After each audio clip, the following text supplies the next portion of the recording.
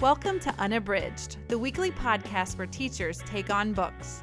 We're your hosts. I'm Sarah, and I'm here today with Jen and Ashley. This is Ashley. We'll chat about our Unabridged Book Club's pick of the month, recommend related books, and share our nerdy English teacher love of reading with our Unabridged highlights and with short episodes featuring targeted topics. To follow along with our schedule, visit our website, unabridgedpod.com, where the books we read are linked for purchase. You want opinions about books? We've got them. Hello, everyone. We want to welcome you to our episode today. Before we even talk about anything about it, though, we want to remind you that we would love it if you could rate, review, and subscribe to the podcast on iTunes. It helps us so much. You have no idea. So if you could do that for us, we would really, really appreciate it. Today's episode is a little bit different from what we've done before. This time for our book club, we actually picked two books to discuss, and people could either pick one or the other or read both. Obviously, we all read both. So the two books that we picked are Dopesick by Beth Macy and Hey Kiddo by Jarrett Krosoczka. And we are going to first discuss Dopesick. And what we wanted to say about that is that we actually had the unique opportunity to go to the Virginia Book Festival and actually see Beth Macy, the author, and Jarrett Krosoczka, speak about the books that we discussed. And we picked them not knowing that we were going to get that opportunity, but it was a really unique experience for us to be able to see the authors talk about their work. And it's both cover such an important topic, so we felt really fortunate. So we may sprinkle in some things that the authors said in this discussion, but in the future we will actually be having a full discussion on what we learned and got to see at the Virginia Book Festival, because we are also going to get to see some other authors. So let's get started. Dopesick is, again, a book by Beth Macy. It grew out of some reporting she did for the Roanoke Times. She first wrote several pieces in that paper, but then felt that it was just that the opioid epidemic especially in Appalachia, was this huge problem, and she decided to write this book based off of her reporting. And it really, that's what it is. It's about the opioid epidemic and how drug companies have contributed, what is happening with addiction and dealers. And I mean, it just covers a broad scope of the whole epidemic. And it is, at least for me, was a eye-opening read. So we're going to get started with our discussion. There is so much to discuss, so we may not get to every single thing in the book, but we are going to try our best. So I guess we'll start off today, just like we start off every episode. What do you guys think about this book? Jen's going to start. We, like Sarah said, we definitely have a lot to say about this. It's just, So I thought that Dopesick, it's one of those nonfiction books that I won't say it reads like a novel because it's so dense with information. That it's very fact heavy, but I think it is super readable because what Beth Macy does so well is both illuminate the facts of the issue, but also focus on the people who are impacted by them. So while she's kind of explaining the systemic problems that have created the opioid crisis, she talks about the moms who had to watch their children become addicted or die from opioids. She talks about the police officers who are trying to combat it in small towns where they've never dealt like anything like that before. And so that's what it was so powerful for me, was the pairing of really information that I found to be quite startling, and those individual stories. So I picked up one of her other books as soon as I finished this one because I thought her writing is so strong, and she just knows how to uncover an epidemic in a way that makes you feel the numbers and the people. So. Yeah, I completely agree. I just feel like it is an expose of how big companies, big pharmacy companies, have made possible, along with some well-intentioned things like the pain measurement as the fifth sign of health. And I think, that was a well-intentioned thing, but I think she does a great job of showing how those phenomena happening simultaneously resulted in this spiraling out of control, and that there were some things that were unintentional, but then there was also a lot of cover-up and a lot of things that at least some people knew were happening and then didn't do anything to stop, or partook in mindfully, right, purposefully and Yeah. maliciously partook in. And so I felt like she did a great job of showing all of that.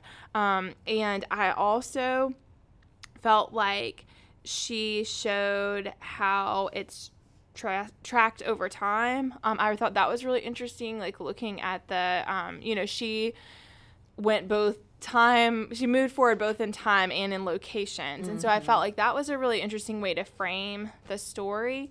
And it did I think it makes it more accessible to people. And so it's not just like facts, but also it shows the people. And I mean, the opening is just really painful. I mean, I found it really gut-wrenching, but I thought that she does a great job of catching the reader and showing, again, laying bare how dire the situation is, but then going back and giving it all those facts and filling in all of the situations. Yeah. And so I felt like that was really powerful. I think she just does a great job of making it personal, of making it real, and of helping all the people who are experiencing the book to understand the impact per person of the crisis, but at the same time tracking these trends that I think people have to look at to see the picture. Yeah, I agree with both of you.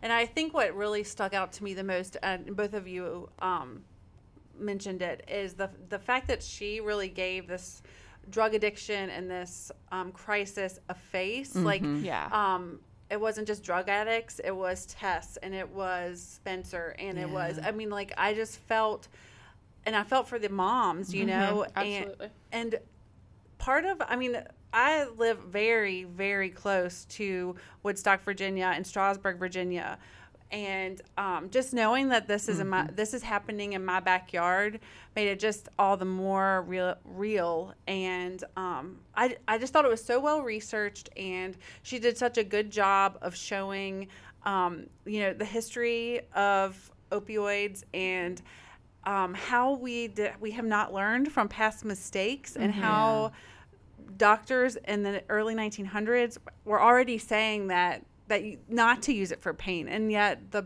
big pharmaceutical companies were able to use opium in their drugs. And I don't know, I just thought it was really well researched. It was really well, I don't know, laid out. I thought it was just really good.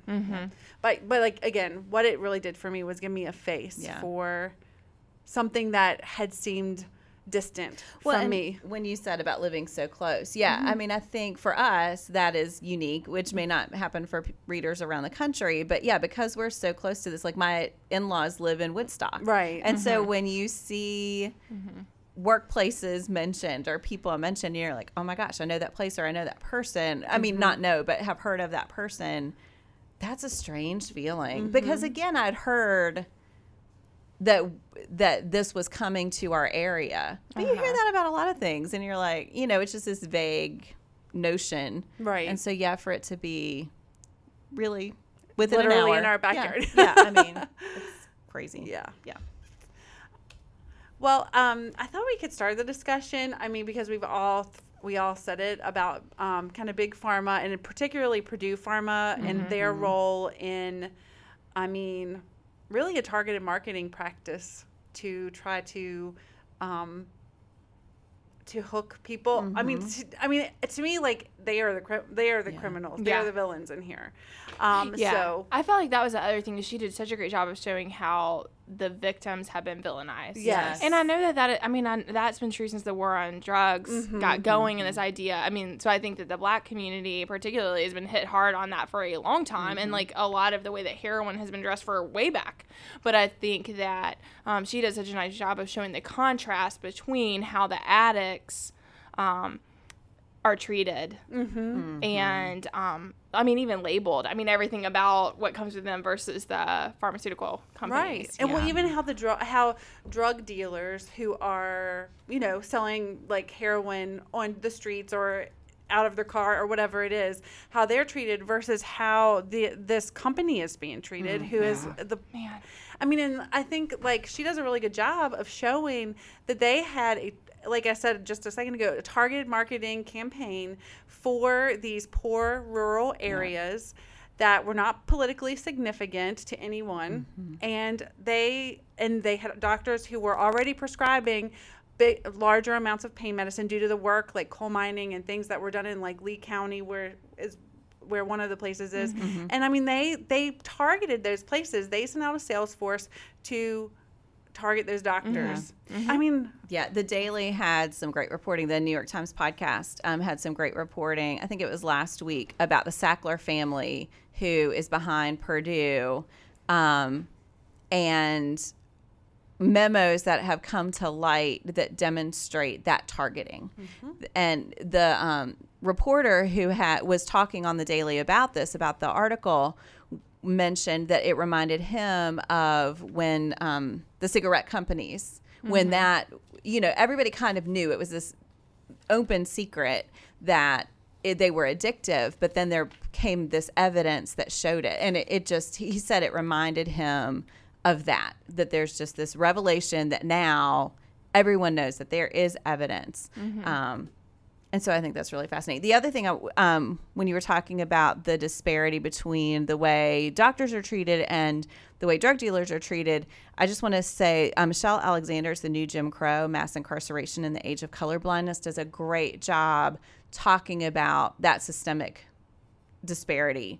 So that's not really related to this topic except in that part of it, but it really highlights that epidemic as well. Well, and when we saw them speak last night, so it was Chris McGreal was with Beth Macy, and there were some great and hard questions about that exact phenomenon and how the doctors, particularly Chris McGreal's book, gets into the pill mill situation and how, and he gives very specific examples of how doctors, again, purposely were writing hundreds of thousands. He referenced one particularly who was, writing hundreds of thousands in prescriptions to people she'd never met. And so, of course, that is a very blatant crime that caused a tremendous amount of damage. And then, he was just talking about how difficult it was because of the laws that are intended to protect against malpractice, and how those have caused this situation. But it's horrifying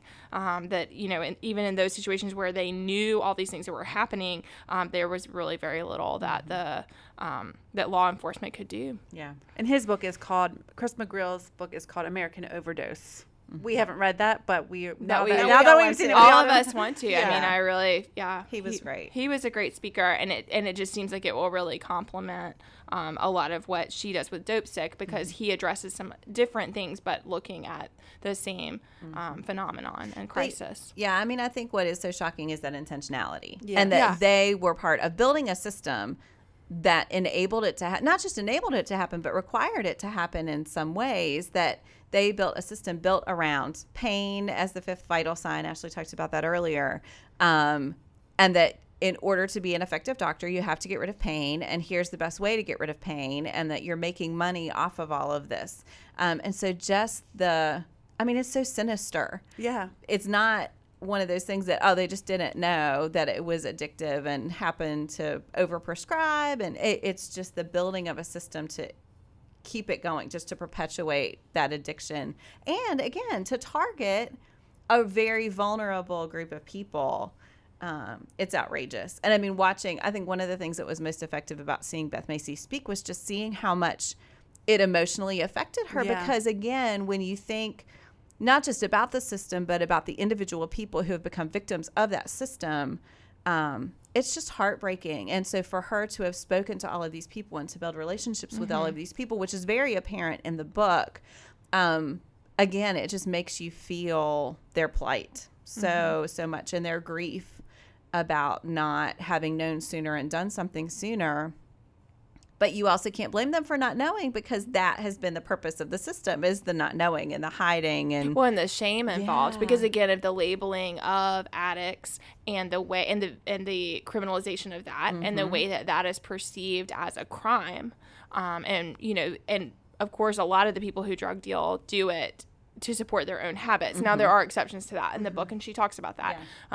But regardless, the people, again, they're small time compared to Purdue Pharma in the book, and yet they are the ones who are taking the hit and taking the huge sentences and all that stuff. And I felt like she just, so much of her book, without being preachy, was so educational. I mean, I just felt like I learned so much. I learned so much about, I mean, I didn't even know what dope sickness was, really. I mean, I knew people experienced withdrawal, but I did not know, like, the way that she broke it down. It helped me understand a lot more why people are so addicted to opioids and to heroin, and how closely linked those are. And I think that seems to be, people are still hammering all that out also, like those connections, because there seems to be a lot of misconception that it's just pills, this idea of like it just being pills, but she does a lot to show the connection between that and heroin. Yeah, I was the same. I mean, I knew that dope sickness happened, but to me, I pictured it as an effect of like rehab. Whereas I didn't realize that addicts are constantly using to avoid dope sickness, not even Right. necessarily to get high, but more to avoid becoming so sick. And that, I mean, that is just devastating. Yeah, like I think when that was laid bare to me, that is a very understandable Yeah. that, like, I mean, even kind of on an instinctive level, your body is going to try to avoid what is going to feel like a physiological crisis. Right. So yeah, I thought she did a great job with that. And then I felt like I learned a lot about therapy and rehab and all the problems with that system. Yeah. Well, I mean, I guess like I feel like we touched on this a little bit, but the doctor's role also was really interesting to me. Their role in, buying into the sales pitches and kind of, I mean, to me, which seemed like kind of kickbacks and meals and rewards. There was like Some of this was so bizarre that they would deliver, not just that they would take you out and feed you, but that they would deliver a meal that you could take home and feed your family. Yes. Well, and the birthday party, the doctor who's the That's- drug company paid for that the was birthday the one party. I was thinking of, was the paying for the birthday party. Yeah. I mean, and I do know that those restrictions have been tightened, but I Right. mean, how late to the game that occurred, and I just wondered what you all thought about, just in general, about the doctor's role, especially in those marginalized communities where the drugs were kind of targeted. I mean, it's really frustrating because, of course, you always think about the oath that doctors have taken to help people. I did think, again, at the Virginia Festival of the Book, McReel and Macy talked about how little training doctors get in pain management. And so I think, and because a lot of the training is written by the drug companies. Yeah. And so I mean, it's just a self-sustaining system, this vicious cycle that, vicious circle that they're just coming around to feed into. So we don't train them when they're in medical school. So then we provide the training and we make it really appealing And for we're the them to ones making the prescribe. money. Right. I mean, it's just horrifying. So it's both super frustrating that the doctors are falling for it, but also kind of understandable. Like, if you Right. feel like you have to give people something for pain, and this is the thing you're being told is the right thing to give people, then some of them I think knew, but some of them, it feels like they were legitimately trying to help people live lives that weren't, horrible all the time. Well, and I think they're accountable, and she touches on this some too, but I mean, part of what's evolved also in healthcare is customer satisfaction. Right. And that patients they have to be satisfied with how they are treated. And because of that, and that being part of the accreditation process, I feel like a lot of places have felt so much pressure to make sure that above all else, the patient is satisfied with the treatment. I mean, I think about that. I mean, I think with all of this, like, we can all give instances in our own experiences of times where things could have been overprescribed or were overprescribed. Right. I mean, I just think about when we take our children, and it's like, I feel like the doctor feels that he has to go on and on and on about all the reasons why my child doesn't need an antibiotic when I don't want my kid to be on it. Right. But I think that is is a reaction against, it's a reaction against so many parents coming in and saying, I need you to make it better. I know that's going to do it. And that's what I want. And that's what I came to get. And so, I really feel that there's a sense of that. And I feel like she gets to all of that in her book and just lays out. But I was thinking about back to your question, Sarah, that like Dr. Art Van Zee, I loved how she showed him. Sarah has it quoted here that he sounded the epidemic's first sentinel alarm from Appalachia with Sister Beth Davies. And so, I feel like she does a great job of showing the heroes who have been advocating for this and have been saying this is a problem, and also showing how they've been stampeded by larger, more powerful voices. But I did think she did a good job of showing that the people who have tried to resist and who early on were saying this is a crisis. Yeah, I totally agree. And I think too, like often again, addicts are the ones who are villainized in society. But then, I think what this made me do is really examine my place as a consumer of medicine and consumer of all things, and my responsibility now that I need to be an advocate for myself and know what I'm taking, because I have to say, like, if I would have had an injury in 2008, I had a back injury last year, which was horrendous, and if I would have, and ongoing, that would have been, it was like a chronic pain situation, and if it would have been in 2008 when I did it, I probably would have taken. If the doctor would have prescribed it, I would have taken it because that is the professional. Yeah. And I also think too, there was a story about a woman who had mastitis from breastfeeding. Right. Yeah. And 2008, I had my son in 2008. Right. If I would have, if my OBGYN would have prescribed me something, I would have taken it. That's what I think she does so well. Yeah. Is making it easy for the reader to understand how it could be any one of us. Yeah. And I think that's what's really powerful, because she also made it clear, she gave examples of where it was like, for kids or like teenagers with an injury where they were supposed to take 10 days of something or 30 days or something, but then when they go back and they're still in pain, then they up the dose. And so what do you expect? She made it very clear that within 30 days you could easily be addicted. Yeah. So I felt like that part just showed how susceptible again, you don't think, like, I want to believe that I don't have all this bias against people who are addicted. Right. But I think when It you always look at feels it like distant. that, you're like, oh, I see how that could be me. All it would take is one prescription one time that could open this floodgate that could ruin my life. I have to say, after I read this book, I became very scared for my boys Yeah. because I just thought, there were several instances of kids who took one pill one time, and because of the strength of it, it killed them. And I know those are extreme examples, but it also becomes clear as she writes that they're not as extreme as we would like to think. And it you think kids make mistakes all the time. Yeah.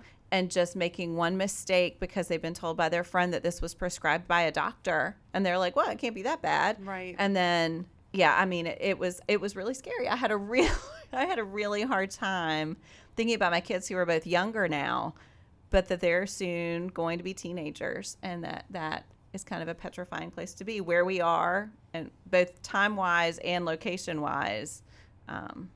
It felt really close.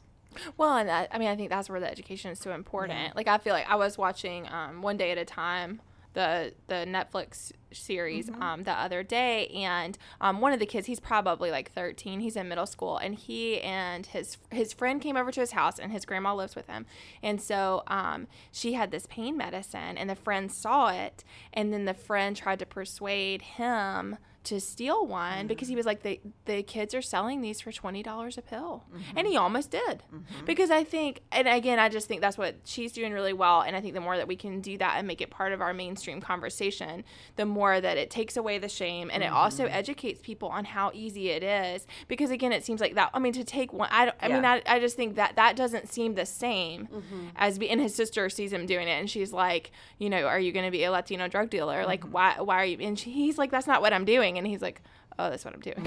Because I think, you think like the one pill, and really what he was trying to do is be cool with his friend. Right. That was it. He didn't want to do it. He wanted to not, the friend was pushing, and he didn't want to disappoint the friend.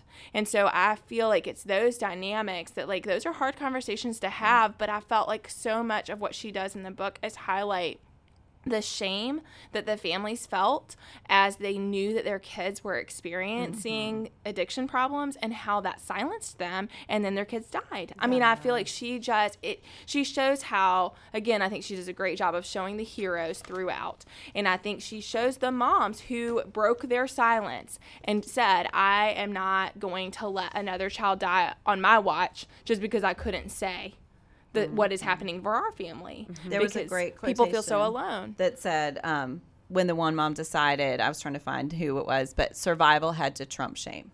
And I just think, yeah. And it shouldn't be about shame. But right. again, I think that she just does a great job of showing all of the bias that people have, and then the reluctance that the victims and the victims' families have to speak out about what's happening. I think that this probably is a good place to talk about Hidden Valley in Roanoke, and kind of the way that I think there's a lot of things to talk about with this, because there is the fact that it went into the upper class white neighborhoods and became more recognized as a problem, so where it had already been in more marginalized communities for a while. And I also think that goes to that discussion about shame and parents who knew that their kids were using, but were too, ashamed to talk about it. So, what did you all think of that section? Yeah, I mean, again, I think that's one of those that just, it's easy to make people who are victims seem like others. And I think it just felt very identifiable. And, these are people who have the money to send their kids to expensive treatment programs.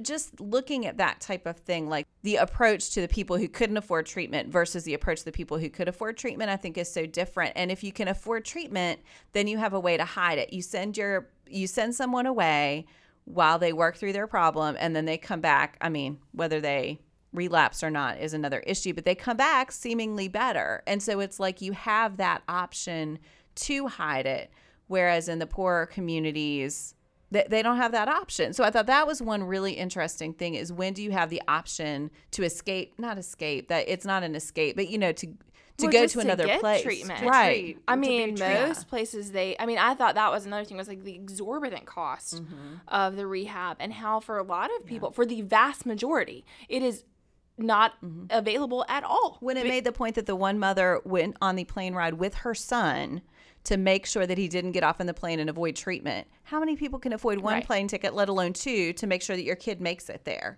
And to get to the program that then you're paying for, for them to participate in. I felt like there was a lot of that too. I mean, I think I could see that marginalized communities who have been targeted as criminals, who are imprisoned, and who continue to suffer from addiction, the ramifications of addiction, and aren't getting addressed. I can see how that I don't know that this book well represents that story, but I did feel that she spoke to how inaccessible treatment is, and how only the most elite are able to, the most affluent are able to even get, like you said, like the plane ticket was a great example of, they had to get him in the program. And she shows also how, what did they call it? Where it was like, there's the window that the one person was like, there's this tiny window that is like the time that like they get out of jail and they have got to go to rehab immediately.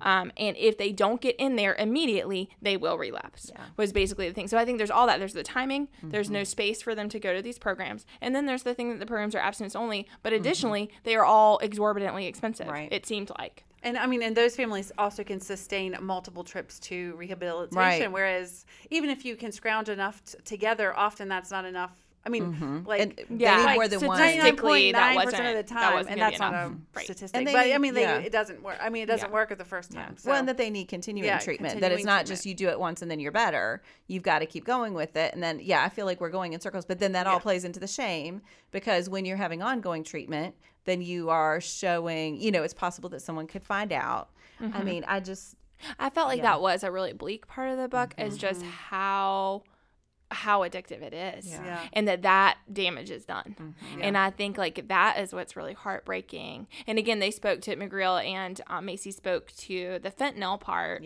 now, and how even people who are like coming out of jail and might be relapsing are relapsing into a totally different drug than the drug that they might have experienced 15 years ago. And so I mean, all of that was really interesting, but I did think that was really bleak. And I mean, that's how it is. I mean, that's the reality. But I did not know how shocking those statistics are of the relapse rate, and kind of the fact that it's lifelong, and that struggle is going to be ongoing, because the impact is not something that you could just take 6 months away from and then recover. Right. Well, and then the Hidden Valley families often have that choice of treatment or jail, whereas in the poorer communities, there's no choice. Like, they are going to jail, and then they're going to be dropped back out Right. with even less opportunities than they had prior to being incarcerated. Yeah. So I think, then what do you expect people to do? I think, like I said, I think, she does a good job of speaking to some of that, of like, what do we expect of people if they're given no support, they're given no options, and they're in this unbelievable situation as far as their body's concerned. And again, that's the part I just didn't know, is not that I thought that withdrawal would be pleasant, but I did not know how severe it was or how long lasting. I thought she also did a really good job. I mean, we've talked about this in other aspects, but she did a really good job of showing all of the players and like how people get to where they are. Because even with Ronnie Jones, who was the hugest drug dealer in Woodstock, I liked that. I mean, she could have easily just villainized him because he was kind of the ringleader. He wasn't a user. He was the one that was distributing, and he made a lot of money. But that she went and took the time to get his backstory. And when you read it, while I felt angry at him for dealing in my community, you know, like I could understand. I mean, he wanted to start a computer repair business. He wanted to get his life in order. And I mean, he was denied the opportunity to rent space because of his race and his and being a prior felon, and then he had all this debt. I mean, you can see how this is a systemic issue that is not going to be easily solved. But that, I mean, like some of the dealers are also victims of that circumstance too. So I felt like I really appreciated the fact that she showed all these different people and how this has become this huge problem. And again, to me, makes me want to throw my hands up and just say, how can we ever come out of this? Because it seems that the problem is the industry of medicine, instead of it being a healthcare issue and a medical issue, like a medical thing that we do, it's this huge industry that makes billions of dollars or trillions of dollars. And the medical professionals aren't the one driving right. the No, industry. it is the business. It is a big business. And when we saw Beth Macy and Chris McGreal speak, I think one of them said that the drug companies spend $2.5 billion lobbying Congress, which is 8 times more than gun lobbyists, which was, I mean, that is incredible. It's almost unimaginable. So, I mean, it just feels like an insurmountable problem when, you know. Well, and it seems like some of the big players will have to be taken down. Yeah. I mean, laws will have to change that enable the kinds of consequences that are necessary for them to stop. Right. Yeah, because even when you felt like there was a mini triumph in the book, it was a mini triumph in the face of the benefits that they are getting from continuing the system. It just doesn't hurt them enough to make them feel like they have to stop. The consequences are not severe enough.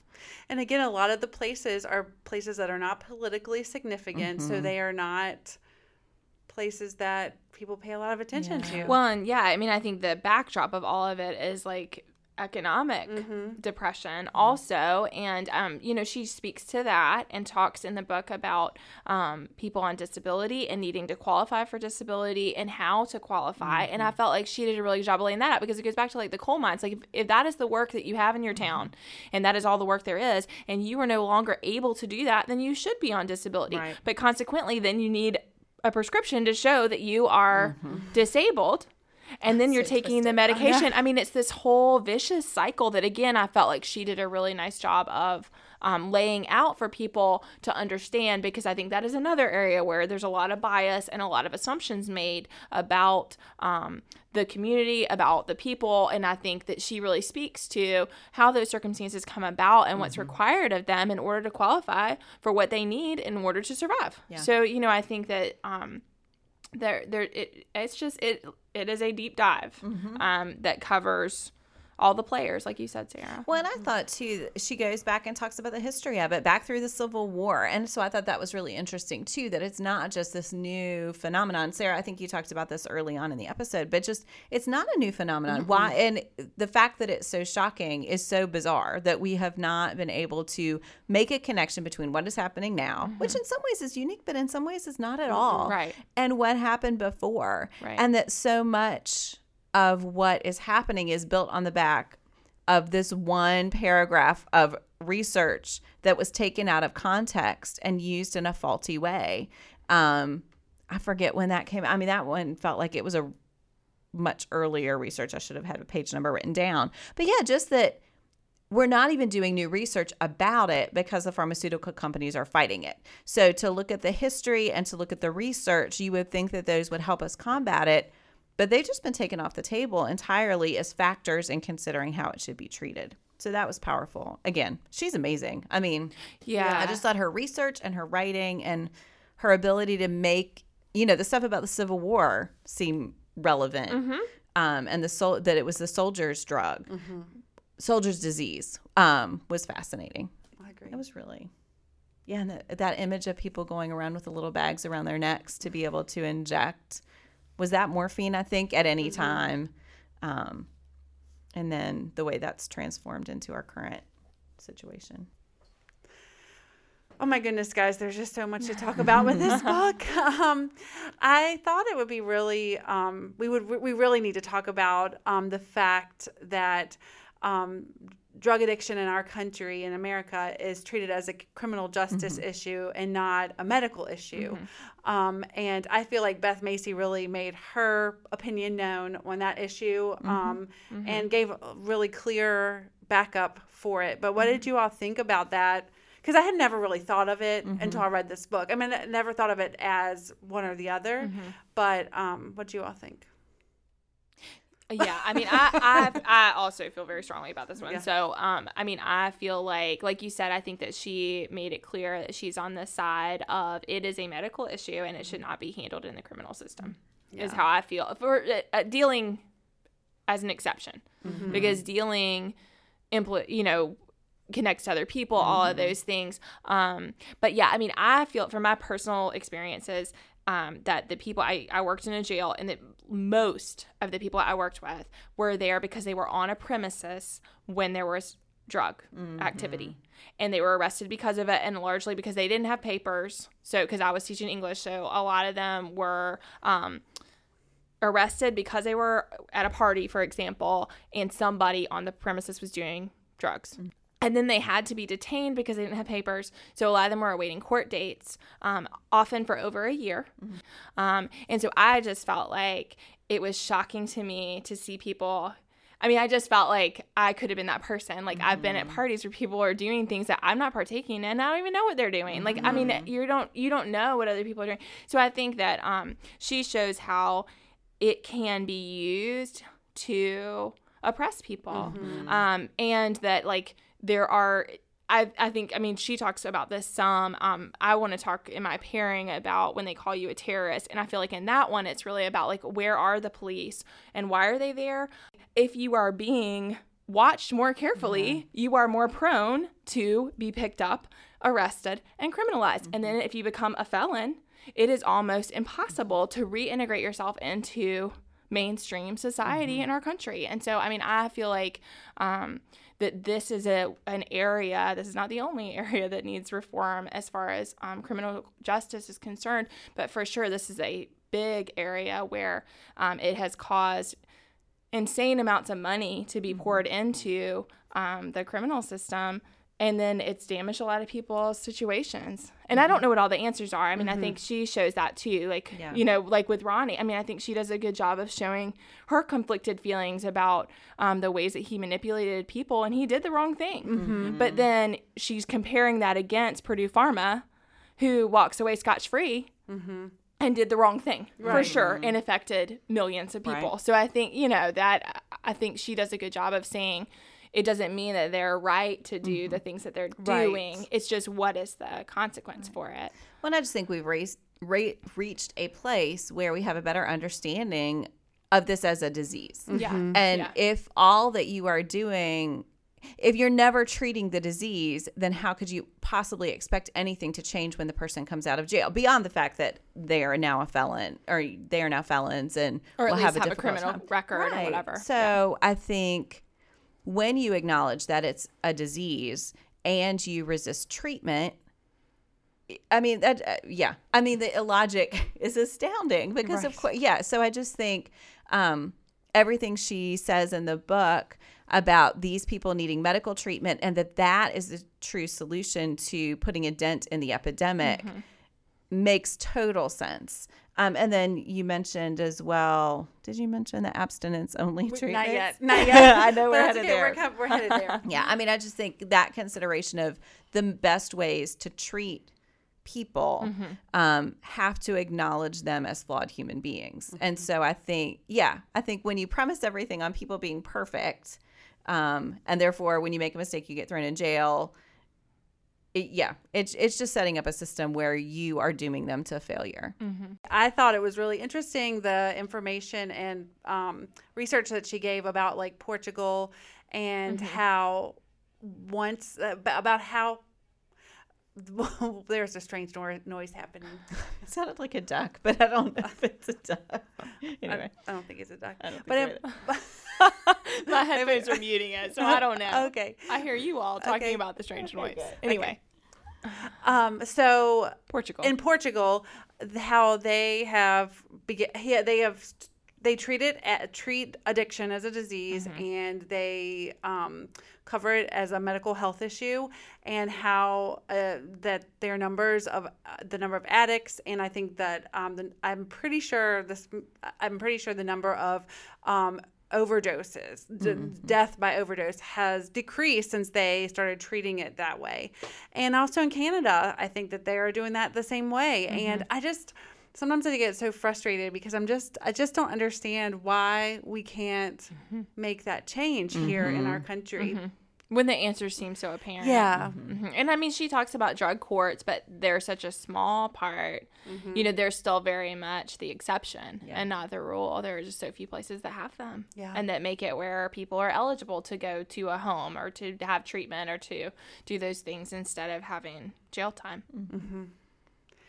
Well, again, like I said before, there's so much to talk about, but I think our last topic will be medical assisted treatment and versus abstinence as a treatment for drug addiction, because she takes a good chunk of the book to talk about that, and she talked about that at the Virginia Book Festival where we saw her speak, and I think it would be an oversight if we didn't speak about this topic. So what do y'all think about that?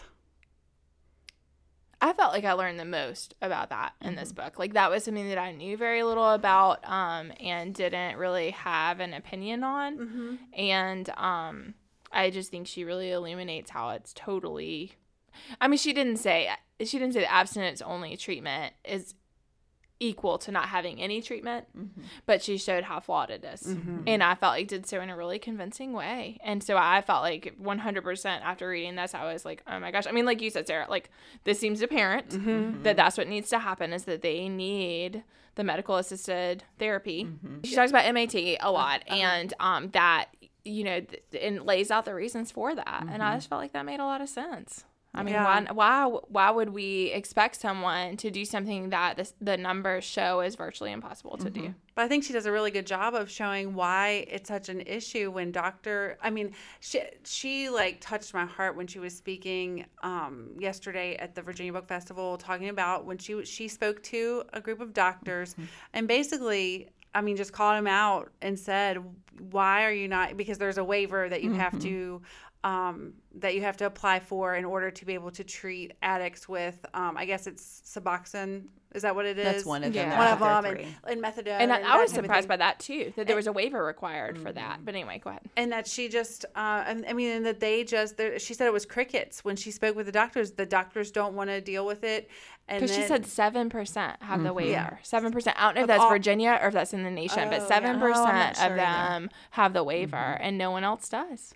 But she said that, people will say that they want to help and that they care for this, the addicts and what they're trying to, and getting clean and all of that, but then that they protest having methadone clinics in their backyards. And I mean, it's just a terrible mess. I Yeah. mean, like, it doesn't seem, I don't know. The book is I do feel like the book is hopeful. Like, I mean, I think she tries to be hopeful and say that there are things that we can do, but it also, like, I mean, it just made me really sad and I don't know. I'm sorry.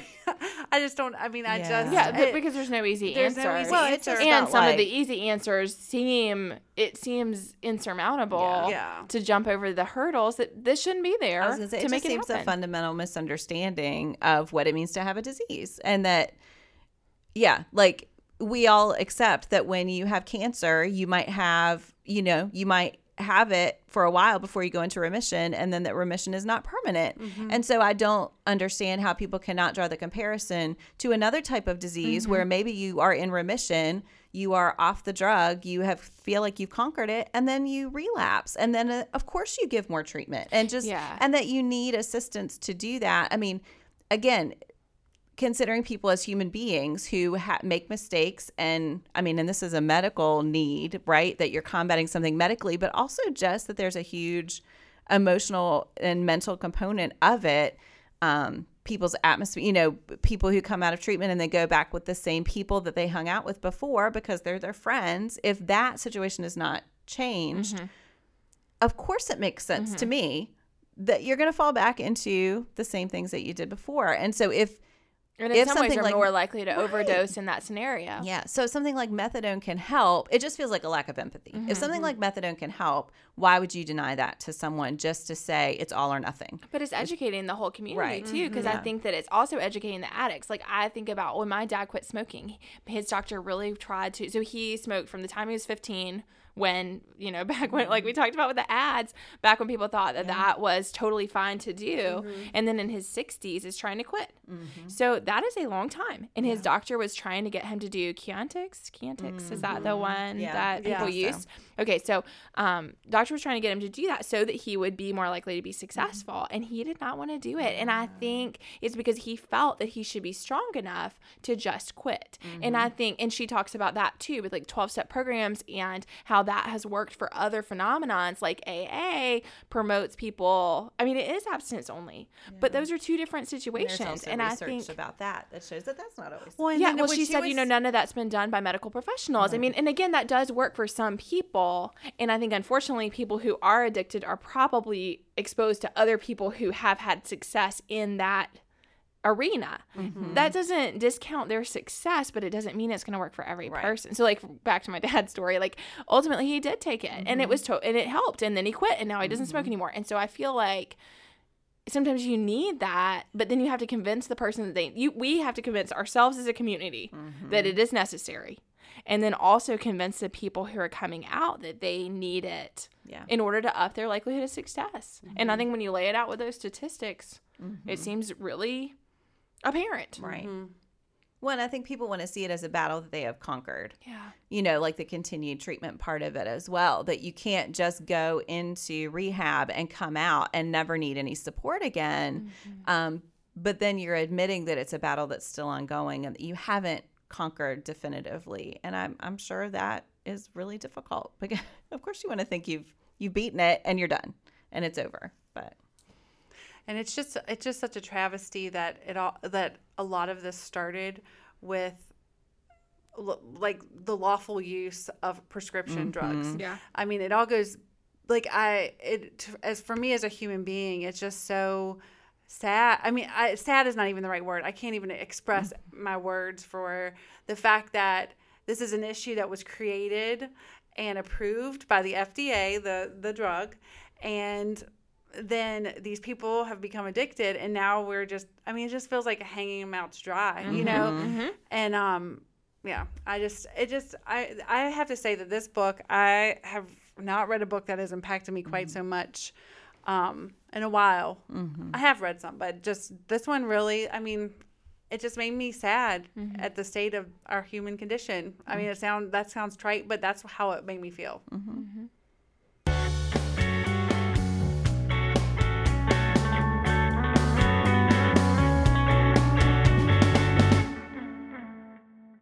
So now we're going to move into talking about Hey Kiddo, How I Lost My Mother, Found My Father, and Dealt with Family Addiction by Jarrett Krosoczka. This is a graphic memoir that he wrote about his own experience with his mom and just how his life was impacted by addiction. So what did you all think of it? I loved it. I thought it was so powerful, and I think that the fact that it was graphic, that it had the images to go along with the text, really emphasized that it was a memory. At the end, he has this great note about some of his artistic choices, and like there's a pineapple wallpaper that appears throughout that was really precious to his grandmother, and he chose this color orange because it matched a pocket square of his grandfather's. And yeah, so I just thought there's something about graphic memoirs, graphic novels that is everything's so deliberate. And I know that that's true in books too, but I think because I'm new to reading graphic memoirs, it just is astounding the things that can have an impact on me as a reader. So yeah, I thought it was really beautiful. Very sad, but very beautiful and well done. Yeah, I thought it was moving. And I loved the way he communicated his ideas. And I also feel like I should say that we are in a different location with a different mic, so I can hear that very clearly in my headphones. But anyway, that is why, if it sounds different from the other part, that's why.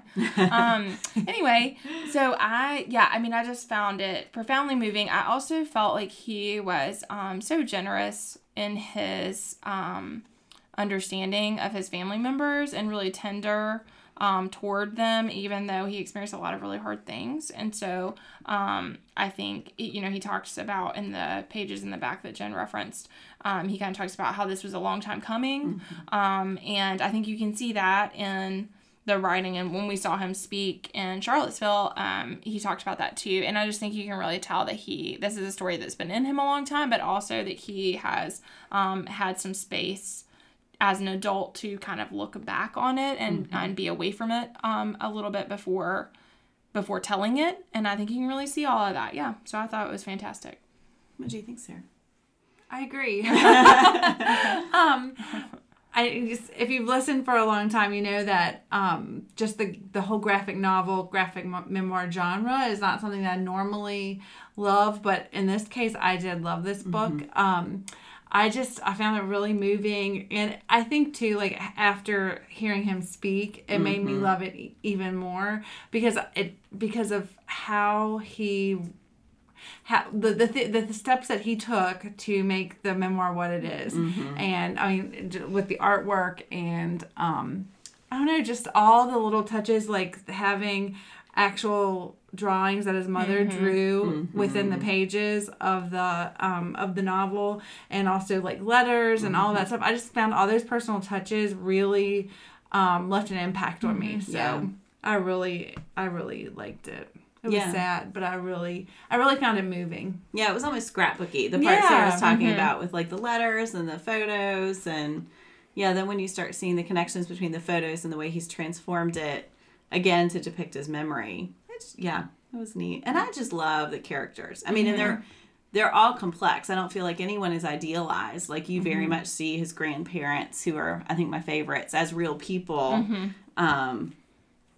but you also see how grateful he is to what they did for him. And yeah, so I thought, yeah, it's just really well done.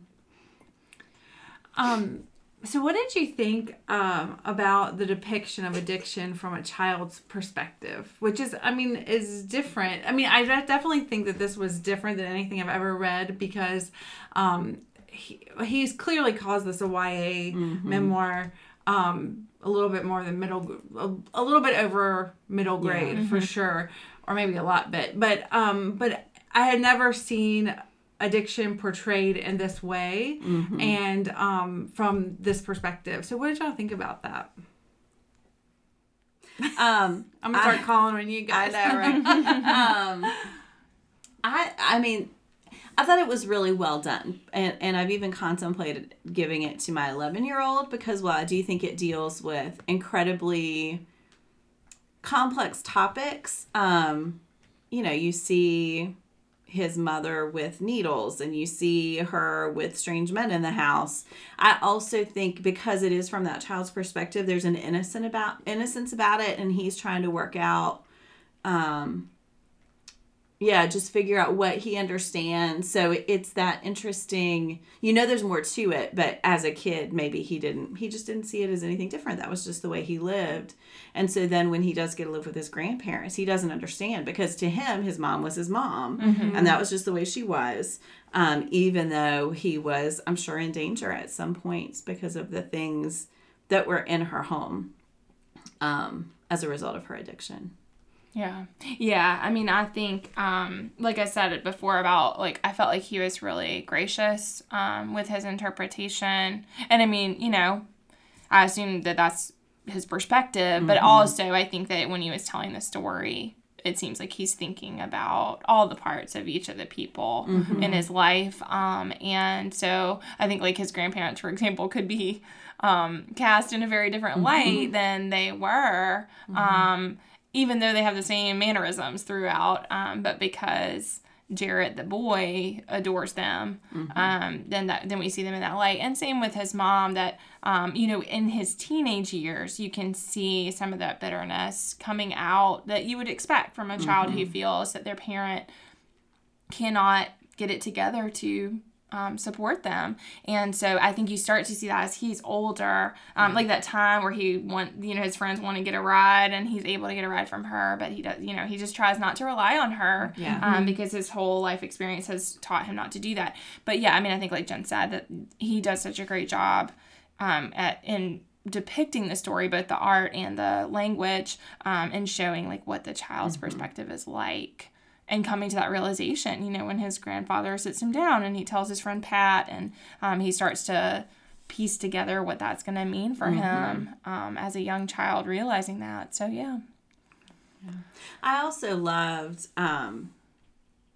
the fact that when you were talking about his interpretation of each character, or of each person, the way he sees his mother and his grandparents as helping him to find his love for art and of supporting that love. So, his mom did a lot of things wrong, but one thing she did right was she loved art, and she used that as a way to communicate with him. And so then when he began to love art too, it was like they had this language. And then to see his grandparents who, I think in most books you would expect them not to understand why that was so important to him or to want him to do something more, I'm going to do the air quote thing, practical.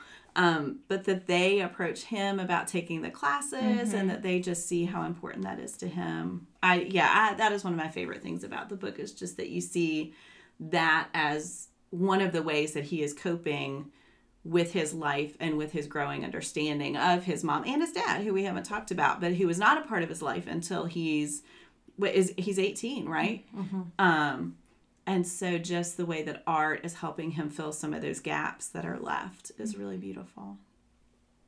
Well, let's talk about his relationship with Leslie, his mother. And, there was some tenderness in their relationship. But then, there's also a lot of frustration on his part, having to deal with the addiction and not being able to rely on her.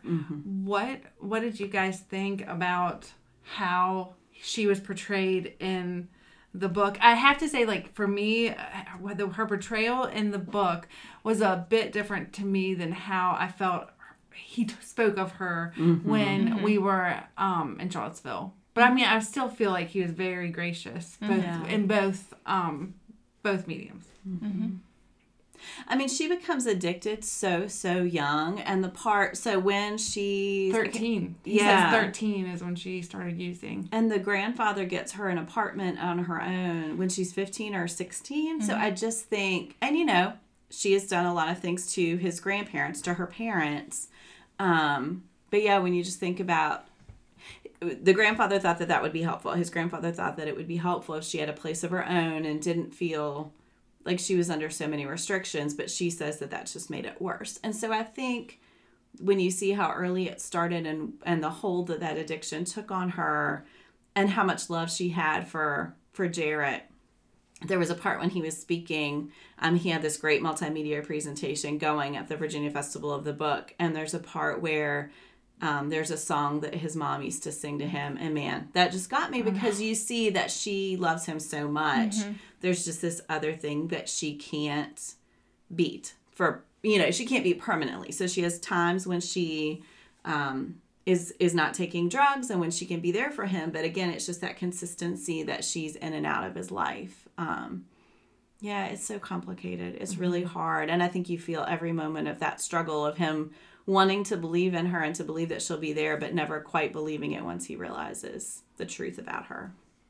Yeah, I mean, I think, like, working with kids who are in their teens, so, I feel like I know a lot about 16-year-olds, and it's just really hard to think about, being addicted at 13, and then to be on your own at 16, and, like Jen said, it was intended to be for her well-being, but she also was doing horrendous things to her parents, and making these terrible choices that, they had to think about their well-being and their well-being of their other children also, and so, that's a horrible place to be in, but certainly, that's a very early age to be on your own, especially when you're already making bad choices.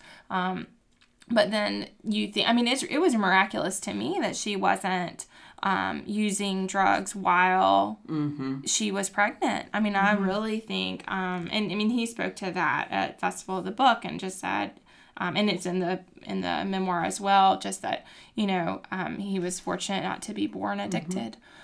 Because certainly that happens. And, but then also that's got to be heartbreaking because I'm sure that it feels, from the child's perspective, it feels like she can. Yeah. She's able to, not use. And so if that's the case, then why isn't she making that choice consistently? And I think it's hard not to think about all of this in light of a lot of the things that we read in Dope Sick.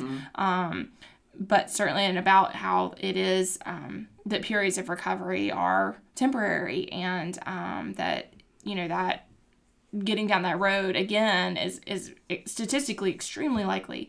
But nonetheless, it's got to be so disappointing over and over again to have that happen. And particularly, he sees all this love that she has for him. And I loved being able to see her actually see her handwriting and those things, like Sarah said about the drawings. I just think that really showed how much she loved him, but then it's got to be really painful as a kid to be like, how is that not enough?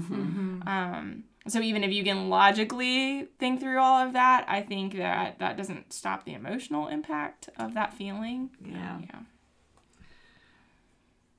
So because Leslie was so, unreliable for Jarrett, and he moves in with Joe and Shirley, I thought that was a really interesting part of the book about Joe and Shirley's relationship. Shirley's own struggle with alcohol, and in the beginning it seemed like this perfect situation, but then he quickly sheds light on that there were a whole other set of struggles when he moved in there. So what I love Joe. He was I loved him so much because I felt like he was just so sweet and kind to Jarrett and kissed him every morning on the forehead, and that just really was touching to me. What did you all think of that dynamic with, grandparents raising grandchild, grandchild, and just their dynamic as a family unit? Yeah, I mean, like you said, I loved his relationship with Joe, and I thought that, I mean, Shirley is definitely complex in the memoir, and yet he shows how much he loved her also, and the love that he has for both of them. But I mean, just the things that she would say that were so biting. And I think that that's where the graphic memoir is so powerful, because a lot of the images are just a dialogue blurb was really telling, without him and narration having to kind of break it down and explain exactly how each of them is. But in the beginning when he's teaching him to drive, I mean, all of that was just really sweet. Yeah. And it's like silly joke, his corny jokes about the dead people, and and how much he loved his own parents and visiting their graves, and I think all of that was just really rich. And I think he also comments on having grandparents, and of course them being therefore older, and how that also impacts his life, and is something that he's aware of that a lot of children aren't as conscious of, as far as the fact that death is part of it, and him feeling kind of that weight, which can happen with parents as well, but certainly with them being a bit older, since they were his grandparents. But yeah, I thought they were great. I thought it was great, too, how he went to his aunts a lot, his mother's younger sisters, for, like, kind of check-ins about his grandparents, and that they were a source of strength for him as well. And they have their own families, so they couldn't be there as constantly as his grandparents were. But you really see how they've come together. So even though it was in some ways a fragile household, because addiction goes through both generations, both his grandparents and his mom, his aunt, they did something right, I guess, because his aunts are great people. His mom continues to try. So even though, of course, people make mistakes, and they find a strength in each other. That's great. I love that. And I loved how he explained when we spoke with him, or we didn't speak with him. I wish. But, when we heard him speak about the illustrations and how each facial expression and each moment in the novel is like picked especially for that particular scene, and how I think that really made me think about the importance of the illustrations and just graphic novel as a whole kind of genre of books, and how important it is to examine those, but especially in this one when he indicated how closely he thought about each and everything in the illustrations. And the page turn. Yeah. I thought that was really interesting, that was too, that you consider what you're revealing every time you turn a page, which is something I don't think I've ever heard anybody talk about before. Yeah, I thought that was interesting. It was interesting to look back after, and think about those choices, because it makes sense, but it's something that, because I'm not a visual artist at all, it's just something that's not really on my radar. So, I can appreciate them, but I wouldn't have thought to. Yeah, like I don't think authors are like, I'm going to end this sentence on this page. So then when you or even have control over it a lot of times. So for that to be such a part of it, hearing him speak and seeing, like, he showed his entire process. He had this little movie that detailed from the line drawings to the grayscale, that he wrote the text almost as a screenplay, which makes a lot of sense. But I I never thought about it. Yeah, so going back and thinking about all of that, I have great respect for authors in general, but somehow I was like, wow, and partly this is because I do not have an artistic bone in my body, but I was like, wow, this seems really hard. Yeah. I mean, it's just, right. It's a lot of work.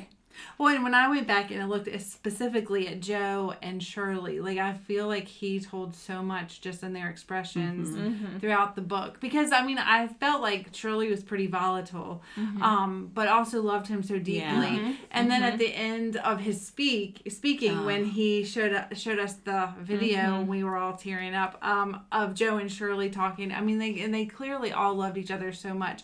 I just really liked the commentary about what makes a family, and that families can be made out of lots of different, like, members, and I don't know, I just really like that whole, I just really, really love this book. Even Pat, his really good friend Pat. Yes. And I have to say, early on when I was reading it, like, when he tells Pat that his mom is in jail and says, you can't tell anybody, I had this feeling of dread that Pat was going to go tell people, and he didn't. Like, it was just this true friend who became family and was this constant in his life. But, like, how his cousins became almost like surrogate siblings, Yeah, and he right. protected them like a big brother would. I don't know. I just thought that was all really beautiful. And then when he does meet his half brother and sister, so he finally meets his dad and meets those siblings.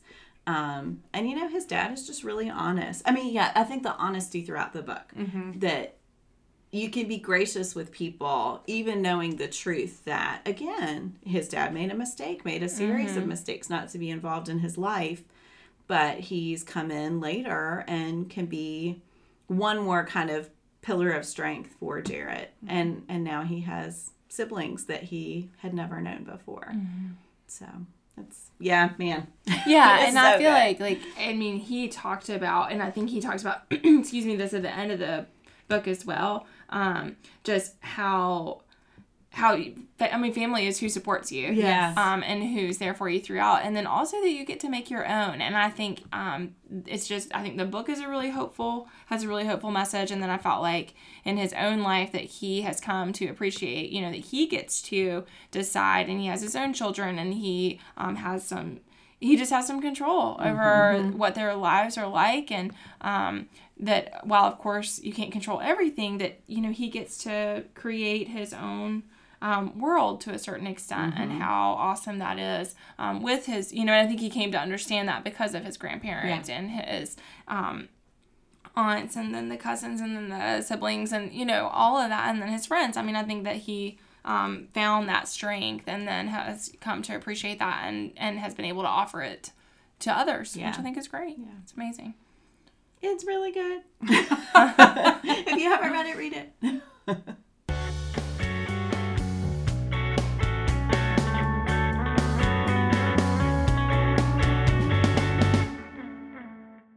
Okay, so let's move into our pairings for this book. Jen, will you start us? I would be happy to start. Okay, so I am offering a pair of books for this pairing, and I read these back to back, and that was a powerful experience. So I'm going to recommend that you get them both and read them together. The books are by David Sheff and his son Nick Sheff. Nick Sheff's book is called Tweak, Growing Up on Methamphetamines, and it is his memoir about his addiction. He starts getting drunk when he is quite young. I'm looking in the notes here, he's 11. And he sees his father smoking pot, and his father just is really honest with him about all of that. But as he grows up, he starts getting into harder drugs, and man, it just goes through everything. It is a really honest portrayal looking back at his addiction and at the times that he thought he was going to be able to claw his way out of it, and then he just couldn't. And he is just, again, just really honest about the power that meth had over him. And then his father's book is called Beautiful Boy, A Father's Journey Through His Son's Addiction. And so to read these together and to see David Sheff's love for his son, the ways that he blames himself for his son's addiction because he knows that he did talk about drugs, that his son did see him smoking pot, that he starts questioning everything he's ever done and feeling like it's his fault, and seeing David Sheff work through his relationship with his son and the times that he feels like he can be the one to help Nick end his addiction, and then his realization that Nick is the one who has to do that. Both books they have parts that are very difficult to read, but then they're both writing these memoirs. So they both have hope. That they're going to get to a point at least where they can reflect, and you just feel the love that they have for each other through the book. So that part reminded me of Krasaska's portrayal of his mother. It's not that he's excusing what she did, but he just extends a lot of understanding to her, and I felt like both Sheffs did that as well, and Sheff is Sheff. I would highly recommend those books together. They were published at the same time back in 2009. I think that they had started writing them independently, and then once they realized it, they did ask that they be published at the same time. So while they were written independently, they were published as kind of a team, and I read them back to back on a weird vacation. That's strange things to read on a vacation, but yeah, so they're really well done. So again, I'm going to give the short titles: David Sheff's Beautiful Boy and Nick Sheff's Tweak. Those sound great, man. I wanted to talk about 2 different books as well. And the first one I want to talk about is When They Call You a Terrorist, which is by Patrice Khan-Cullors and Asha Bandele. And there are a couple of ways that I felt like this really paralleled Dopesick. One is that I felt like Dopesick was an expose on some horrendous things that were happening in our society and a call to action for what we can do about them. And I think that When They Call You a Terrorist, a Black Lives Matter memoir, is speaking to, is another expose of something that is happening in our society that is horrendous, and a call to action that we need to do something about it. And I feel like in both books, I felt that I knew that the problems were there, but I think that Patrice Khan-Cullors just does a great job of making some very clear and understandable references that help people understand what it is like to be Black in America. And so I felt like, she really shows the parallels between the history of slavery and the prison system today. I felt like, she talks about the war on drugs and compares it to ethnic genocide and makes a very convincing case for that.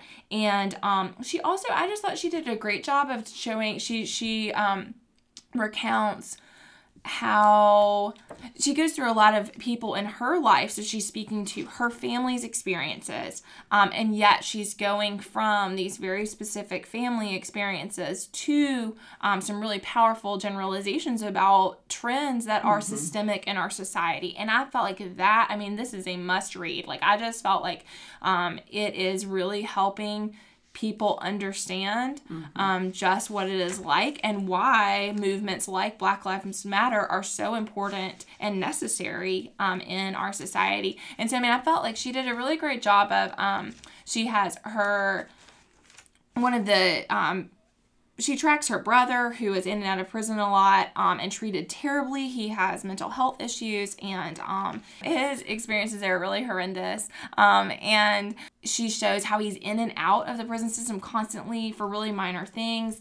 She also shows, and I've heard this from so many people, how, at 12, she was in a school where she had marijuana, but lots of people were smoking pot, and it was kind of commonly happening, and yet she was like the one who got called out and the one that there was actions imposed against because she was Black. And she also talks about how when she was very young, remembering how the boys in her neighborhood were like slammed up against the wall and accosted by the police. I just think, and for basically being on the street. And so I just think that like those are experiences that I think are heard in the news, but I think that she, of course, she's telling it from her perspective and from the perspective of her family. And I think it makes it hard for people to kind of push it aside, I think, is what I found so powerful about it. And I felt like she talked a lot about things like the AA program, which really promotes personal responsibility over things like addiction. And she talks about how, yes, people should take personal responsibility, but she felt that we also have to look at like all the systems that are in place that are causing this personal collapse. So she is like, okay, I'm not making excuses for people, and I think that people do have to take personal responsibility, but also, what are all the ways since before they were born that society has either put a net under them or left nothing below them, so that they are destined to make these choices that then force them to have this like personal responsibility. So I felt like that was really powerful. And yeah, I just think that, again, so I thought that it paralleled Dopesick in that regard, because I think that both of them lay the facts out there and help you as the reader to understand some of the systemic problems.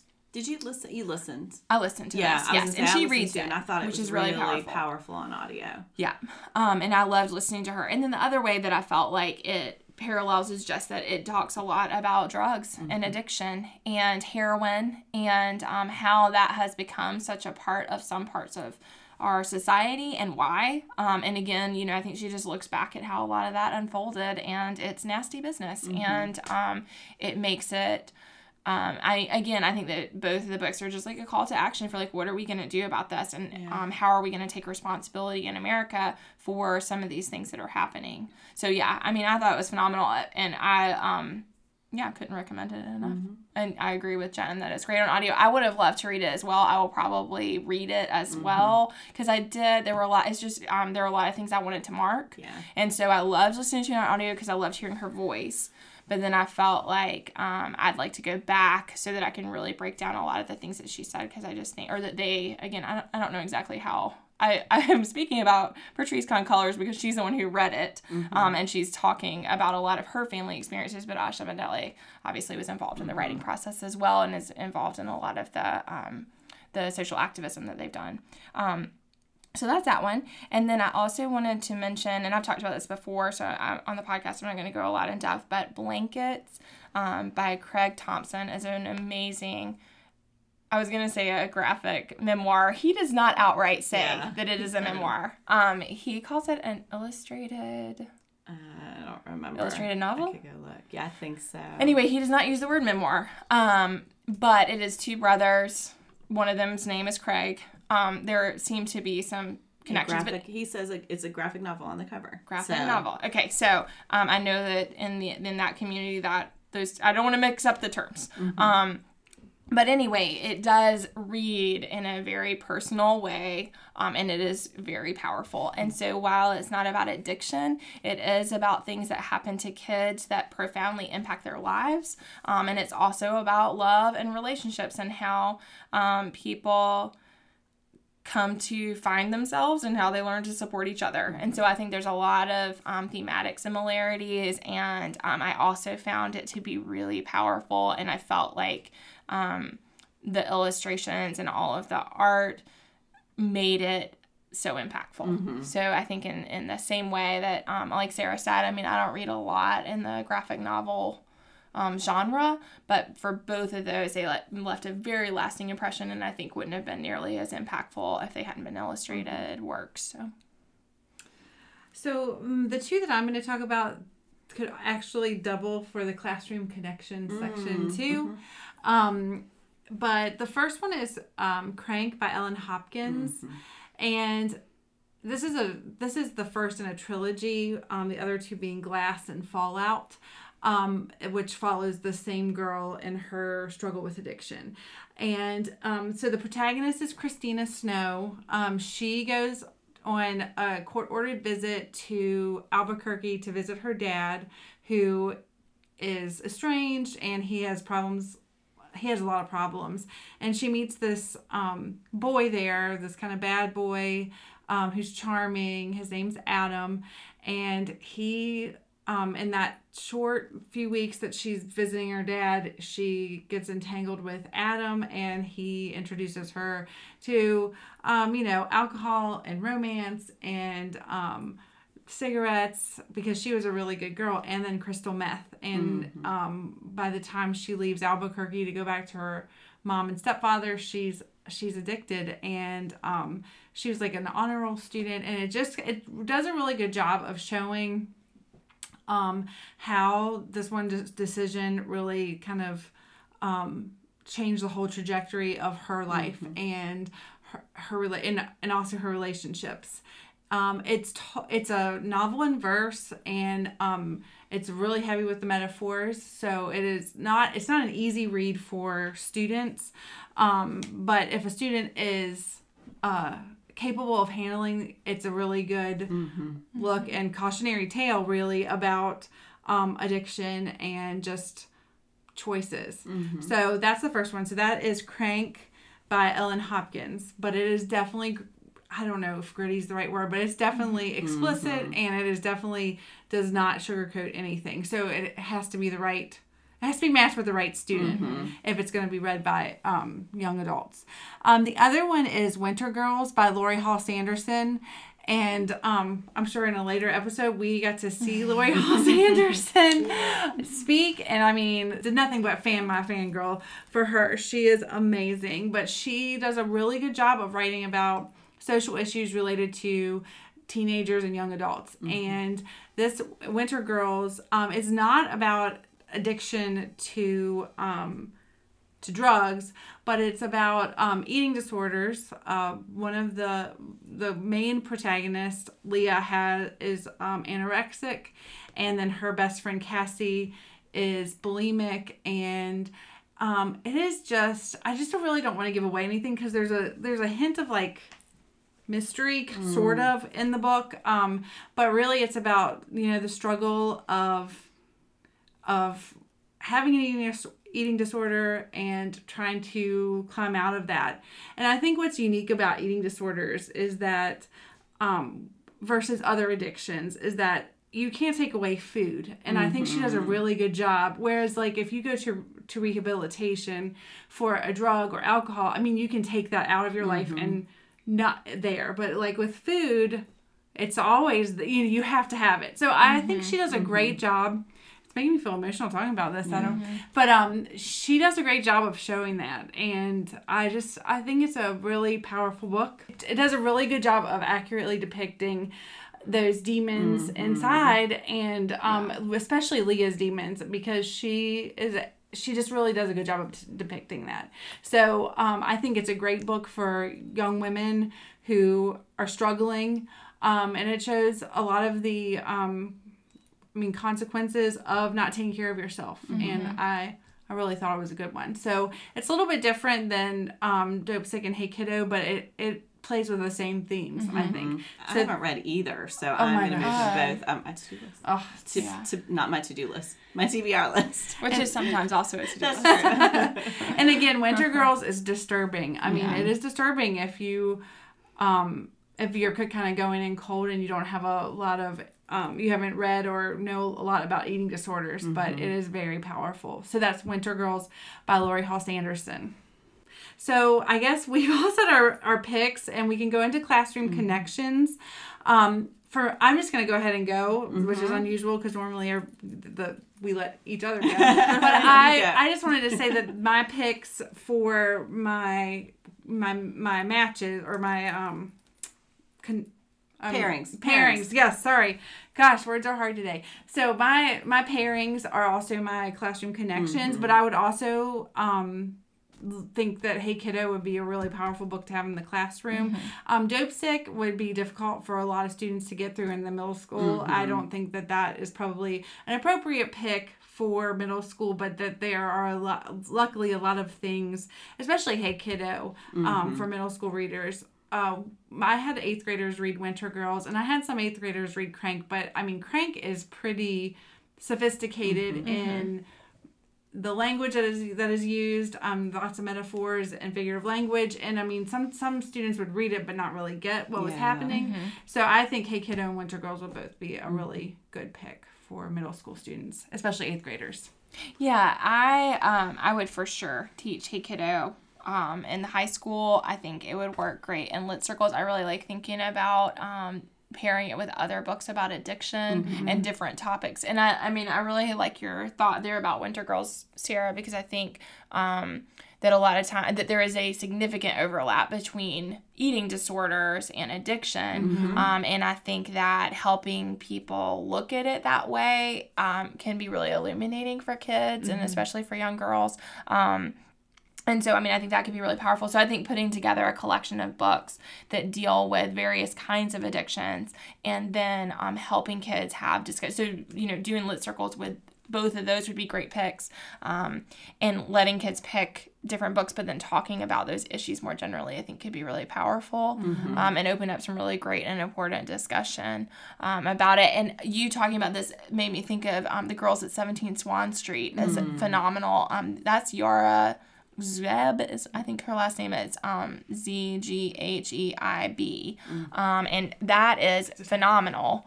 But I think that kids could read that one too. But Laurie Halse Anderson speaks to teenagers, and like the key girls in there are teenagers, whereas Anna in The Girls at 17 Swan Street is like 26 in it. But I think, I mean, Lay's, you know, that one also like lays bear what it is like to try to recover, because I think that, like you said, that like that is something that can be powerful in those discussions, is like, how do you recover from addiction, and what does it look like, and why do people so often relapse from various addictions? And there's a lot of reasons for all of that. And I think anything that kids can do to be more aware of that helps them make their choices, but also helps them have some compassion for the people they undoubtedly know in their lives who have suffered from addiction. So I think those are all really interesting thoughts. And I mean, going back to what you said about seeing Laura Halls Anderson, I mean, I just think we cannot do enough to have these conversations with our kids. And so finding a way to open those doors as educators is essential. And I think that amazing books like Hey Kiddo do that and open those doors. And then it'd be nice to pull in some passages from something like Dopesick, that then you could talk about the facts and figures without that being the driving narrative for discussion, but being able to help illuminate where we are in America with some of those topics. So, and with Hey Kiddo, it's short enough that you could do it very easily in a few class periods. So, I mean, and I think it's hard to find graphic novels that have the depth that Hey Kiddo has, that you can actually do in class, but this one does. So, I think I would also teach Hey Kiddo at the high school level. And I said earlier I was contemplating giving it to my 11-year-old, and I've decided I want him to be a little older. But I think a middle school kid could read it. I just think you need to know your audience. Dopesick, I used to do a lot of nonfiction lit circles, especially with my seniors when I taught dual enrollment English, and I think Dopesick would be a great addition. I don't think every kid is ready. I mean, that is an in-depth look, again, at systemic forces that cause that industry.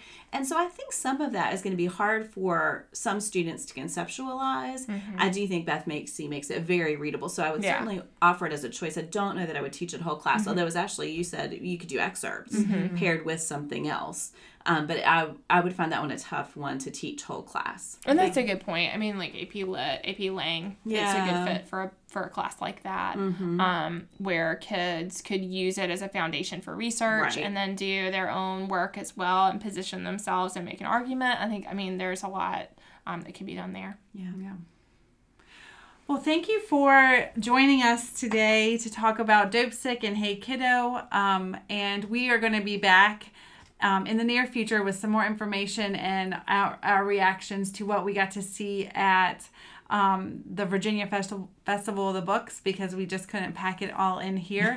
But thank you for listening. And a reminder, please go to Apple Podcast, rate, review, subscribe to the podcast, because that helps us so much. Thanks again for listening.